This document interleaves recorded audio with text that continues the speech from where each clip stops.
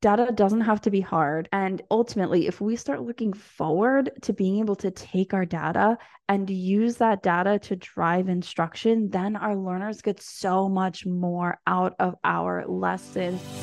Welcome to A Step Forward, a podcast for ambitious VI specialists who are challenging the status quo.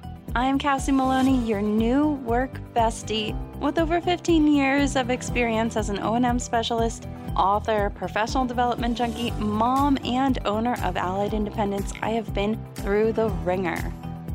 And now I'm here to bring you a boost of inspiration, information, and our favorite, innovation, as we trade feeling overwhelmed for overjoyed while we create a significant impact in the lives of our learners and still lead more balanced, fulfilling lives. So grab your favorite beverage because we're about to take a step forward. I really wanted to be somewhere else, anywhere else, but one place in particular. It was a beautiful day out. It was the first cool, crisp fall day of the year. One of those days where the cool breeze just makes you feel so alive and reminds you that life isn't just sweltering heat. At least here in Texas, when our summers are so long, that first cool breeze makes you just want to get outside.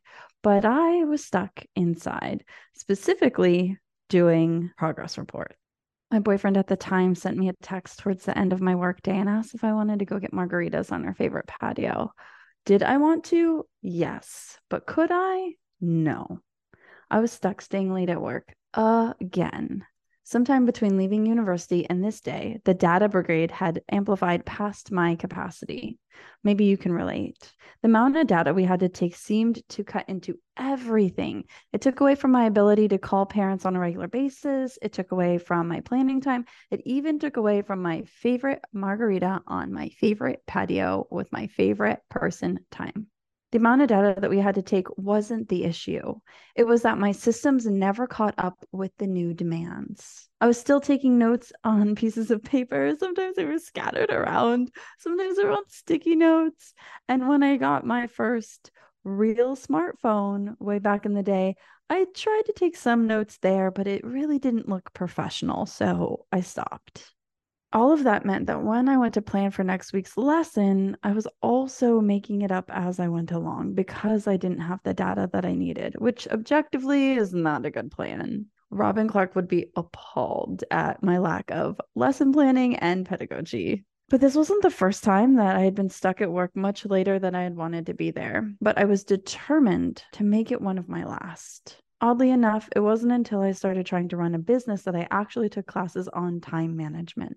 Why is that anyway? Why don't we have time management presentations in our in-services? I digress. What I learned is what is called the Pareto's principle. 80% of our success is determined by 20% of our actions. And you can probably see this in a number of areas in your life. Like the moment that you give up soda, you end up losing weight, even though you otherwise eat healthy and you exercise. Or maybe it's that your best friend gets 80% of your tea, but is only 20% of your friend group. And I see it with the symposium and Allied as well. 80% of our impact is created by the O&M symposium, but it's only 20% of what we do here at Allied. Maybe not even that. So how does that really affect us? It tells us that we can drop a bunch of the stuff that we're doing because it's not effective anyway. If we want to move the needle forward, we need to focus on that 20% that's actually making the impact. And we can actually let go of the 80% that isn't working for us. And that's how we become more productive, right? We focus on the 20, we get rid of as much of the dead weight in the tasks that we're doing that would take up the 80%. And then of that, narrow it down to more 20%, more 20%, more 20% until we are even more and more and more efficient. So how do you know what to drop exactly? Well, that's what I'm going to get into today. Today, I'm going to go over the worst 4-letter word in teaching: data. Why we need it, what data we need to take, and how we can remove the most inconsequential tasks so that way we can focus 20% of our actions on the things that move the needle 80% of the way. I'm also going to share my exact strategy for how I set up my data sheets so that they're accessible anywhere I go, anytime, and I can submit my invoices really quickly. The Resilient Educator, which is a blog, shares the types of data, and they say that there's formative data, and that's going to be more things like your checklists, your worksheets, things of that nature, things that you would do on a day-to-day basis. You also have observations, which you know what that is. And then there's standardized tests and key milestone exams or key project work. And I think for us, I like to think of that as like drop off lessons or things that you are working towards, but you need all of the components of that project in order to complete it. And then there's student files and student reported data. So I like to look at it as like your regular day to day is your observations and your formative data. On progress report day, that's when you look at your key milestone data, and then evaluations, you're going to use a combination of all of the above. Now, how you collect this, of course, is up to you. LSU has an article online where they talk about how to use the student data to drive your instruction. And they say that first you need to establish colleague and administrator buy-in, of course. You need to invest in the right data management tools, which we'll go over what I use and why I use what I use instead of sticky notes or random notebooks everywhere. For your data management tools, it needs to be accessible to all of the right teachers who have a FERPA reason to be able to access it. It needs to be able to provide consistent data, and it needs to provide adequate security to protect their information. You also need to be very thoughtful on which data points to track. You don't need to track everything, but there are some key pieces of information that you need to track for different reasons, and it'll depend on who employs you and what information they need. I work for a plethora of different schools, and each one of them wants different things. And you just kind of have to do what they say. And then it's about analyzing the data, identifying gaps and opportunities, and then turning that data into action and sharing your findings with others so that way you can roll release, you can get them on board, and you can help make the team even better. So let's go back to the types of data that we're looking at. The regular day-to-day data, the progress report day data, and then evaluation data. We've already talked about how regular day-to-day data is your observations and your formative data. Your progress report day is going to be more of your key milestone data, and your evaluations are a combination of all the above. Here's one thing that I think that we're doing wrong is we are looking at that data in that order. Daily, weekly, or quarterly, and then yearly or triannually. And if we flip it, we are so much more successful. So here's the way that I like to look at it. Specifically from your evaluations, you're going to want to make sure that your recommendations give enough wiggle room so that you can really soar in the next 3 years. And then we're looking at how we set up our goals. I know we're talking about data, right? So why am I talking about goals? Because how we set up our goals is going to determine what data we take and how we take it. So if you're setting up your goals in a way that doesn't work, or is like the old way of doing things where things are so subjective and you're saying things like, oh, they're going to cross the street 70% of the time. Well, that's going to be really hard to track. Of course it is.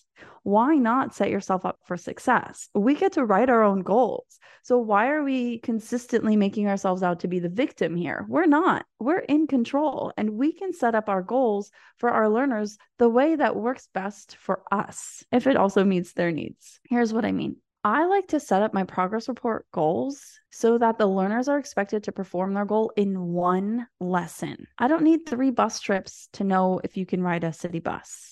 You probably don't need 5 different Braille examples to know what they can do in Braille. Now, if you have learners who do need cumulative data, like learners with multiple impairments, learners with traumatic brain injury, that's a different story. And you can write it so that way you gather that data in a specific way. And I'll show you what that is in a second. So when you're writing your goals, I like to write them so that I can take the data on one specific day. And that does mean that I lower my prompts. Of course. So just make sure that you're still reaching the same goals. It's just that your data collection time is shorter. Now, I like to do this for a few reasons. One, because it's a more clear way of showing progress for the parent. And for 2, there isn't a lot of nuance. It's binary. Did they do it or did they not do it? You can't go back and say, yeah, well, maybe sometimes in this situation. No. Did they do it or did they not do it? Pretend that the parent is following you around with a video recorder. Did the learner complete the task or did they not? Period. Yes or no. That's it. How many prompts did it actually take? what type of prompts did it take? And how many times were they able to do it given the amount of opportunities that they had? When we drag it out, things become much more subjective. And sometimes we don't need more than one lesson to see if they can perform the task. Now, if you are looking for something over time, that's a different story. And once you have your progress reports done, then what I do is I plan a data taking week. That's right. I plan a full data taking week where my lessons for that week are all progress report data. Look at that. My lessons are planned, at least for 1 week. Look, I got 4. Okay, I got 4 lessons out of the year, out of the way, because they're planned, because I'm going to be taking data on the progress report, and that's all I'm doing. I personally like to do the week before the last week of the grading period, specifically because there's a lot of shuffling around of lessons during the last week of the grading period. There might be finals, there might be holiday shows, there might be other things going on, or even fun lessons. And I want my kids to be able to experience that, and I want to stress out a little bit less. Now, if you are doing one of those goals where you have to make it over the course of a month or over the course of the semester, then I'd plan specifically 1 week out of that quarter to take data on all of your goals that have continual progress reporting needs. And here's the thing, then you don't have to guess about where your data is. You just go back into your data on progress report day and copy paste it. You don't have to think about it. It's right there. And all of your learners, their data is in the same exact column, same exact space or week, or whatever. You don't have to wonder when you took the data. It's right there. Now, if you aren't into copy and pasting, I don't know what to tell you, because for me, it's a lot easier. But wait, I know exactly what you're going to say. This is going to take a long time to set up, isn't it? Yeah, it's going to take some time to set up. And that's where time becomes not something that you spend, but that you invest. We often don't think about time as this ever-flowing resource. As teachers, we're taught that money is scarce and time is abundant. But that is not right. No, sir, no, ma'am. Money is abundant. Time is our greatest resource. If you're smart, or if your employer forces you to, you invest some of your money into your retirement later, right? You probably have a monthly budget on how you spend your money, right? So why aren't you looking at time in the same manner? When you spend your time now in ways that save you time in the long run, guess what? You have more time later. Think about it. The reason you don't have time right now is because you didn't invest the time to do this earlier. So if you want more time later, doesn't it make sense to spend some time right now so that way you can have more later? Time is going to pass either way, no matter how you spend it. So you can either choose to waste it or invest it, and that's your choice. For those who want to invest it, let's carry on. Okay, let's think about how to set up your data sheet and have it work every single time.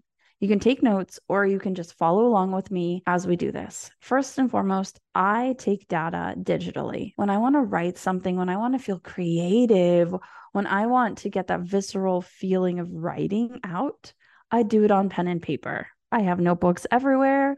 Anybody who works one-on-one with me, or if you're in our planning committees, or if you've ever presented with us, you know that I am a notebook person. I have so many notebooks, and I will write everything down. You and I can be in a conversation and I will write down the entire conversation. Not that I need to go back to it, but I have to write it down. Not the same for data. It's a habit that I had to kick because it was slowing me down. I was tired of trying to find where my data was on a daily basis so that I could lesson plan, or so that I could do my progress reports.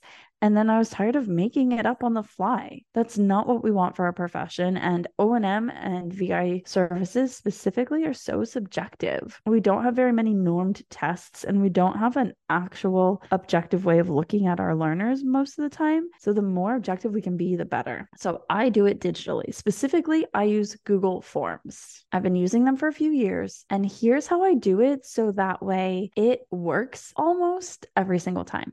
First thing that you're going to want to do is set up your data sheet. The second thing you're going to want to do is plan for failure. Yeah, I said it. You're going to plan for things to break, because stuff breaks. It's technology, but it's either stuff breaking or you losing your notebook or your piece of paper or having to transfer it. So I would rather take planning for it breaking. Okay, so I set up my Google Forms, one per school. It works really well for me. You could do one per district. You could do one per day. You could do one per student. I I used to do one per student and that worked a little bit, but now I have multiple students at different schools. And so I set up different sections. And in my sections, I have just information that I need about the lesson. I have the student's name, and then I have different sections based on, was it direct, indirect, or were they absent? And I set it up so that my Google Forms jump to the correct section depending upon if it was direct, indirect, or they were absent. So this is what's on my Google Forms.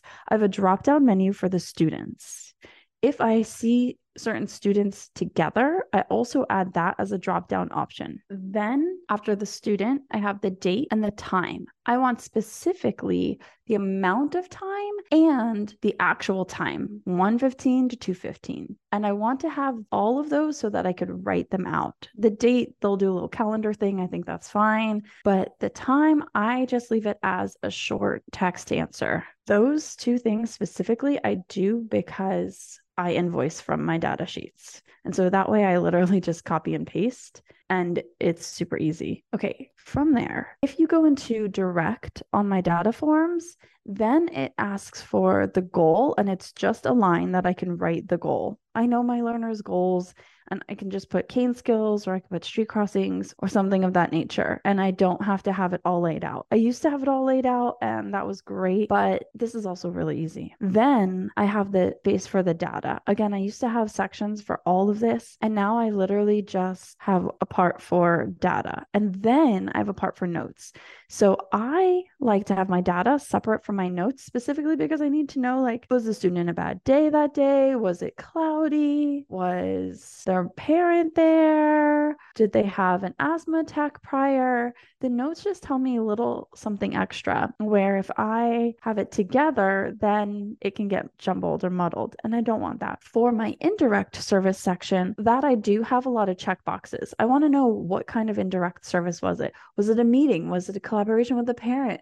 Was it travel? Was it record review? Was I doing paperwork or data? List out all the ways that you do indirect services. And then I have absent. And for my absent section, I want to know, was I notified prior or was I not notified prior? Because that for me depends on my invoicing. Well, my invoicing will depend on that. And then I just make some more notes about it. So I have a notes section in every single one. And then I just put in those sections what I need. So then that way I'm not going through all of these sections every time. It's just going to jump and it's going to submit it. Bam. What ends up happening is that I then have a spreadsheet on the back end and I can keep that in a FERPA compliant folder. I can share that FERPA compliant document with my special ed director so that they can see at any moment what I've been working on, where we've been, all of my information, and really what their bill is going to be. And then from there, when I need to input the information into our software, I literally can copy paste, copy paste, copy paste. But if somebody needs to see something prior, they have access to it. It's no big deal. It's all in there.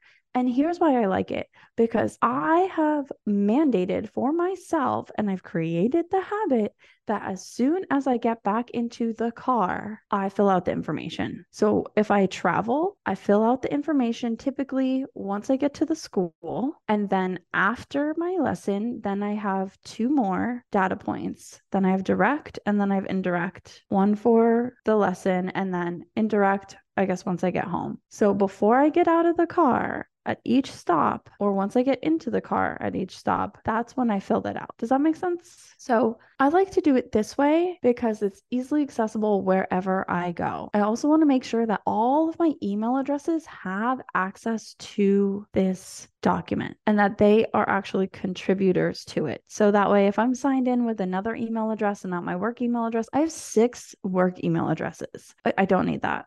That's just too stressful.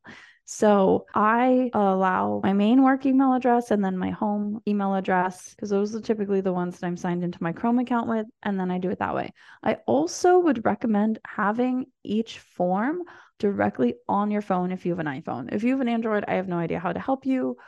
Maybe you could just bookmark it. I don't know.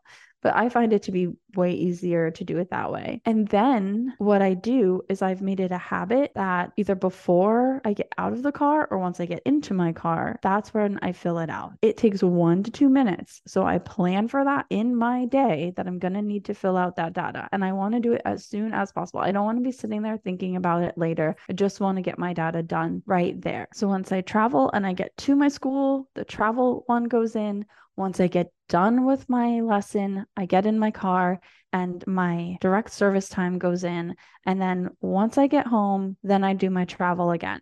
And then that way it's always there. But of course, the big elephant in the room is you have to plan for failure, right? Because I'm not going to tell you that this is going to work all the time. It's going to solve all your problems, blah, blah, blah. No, it's not. No, it is not.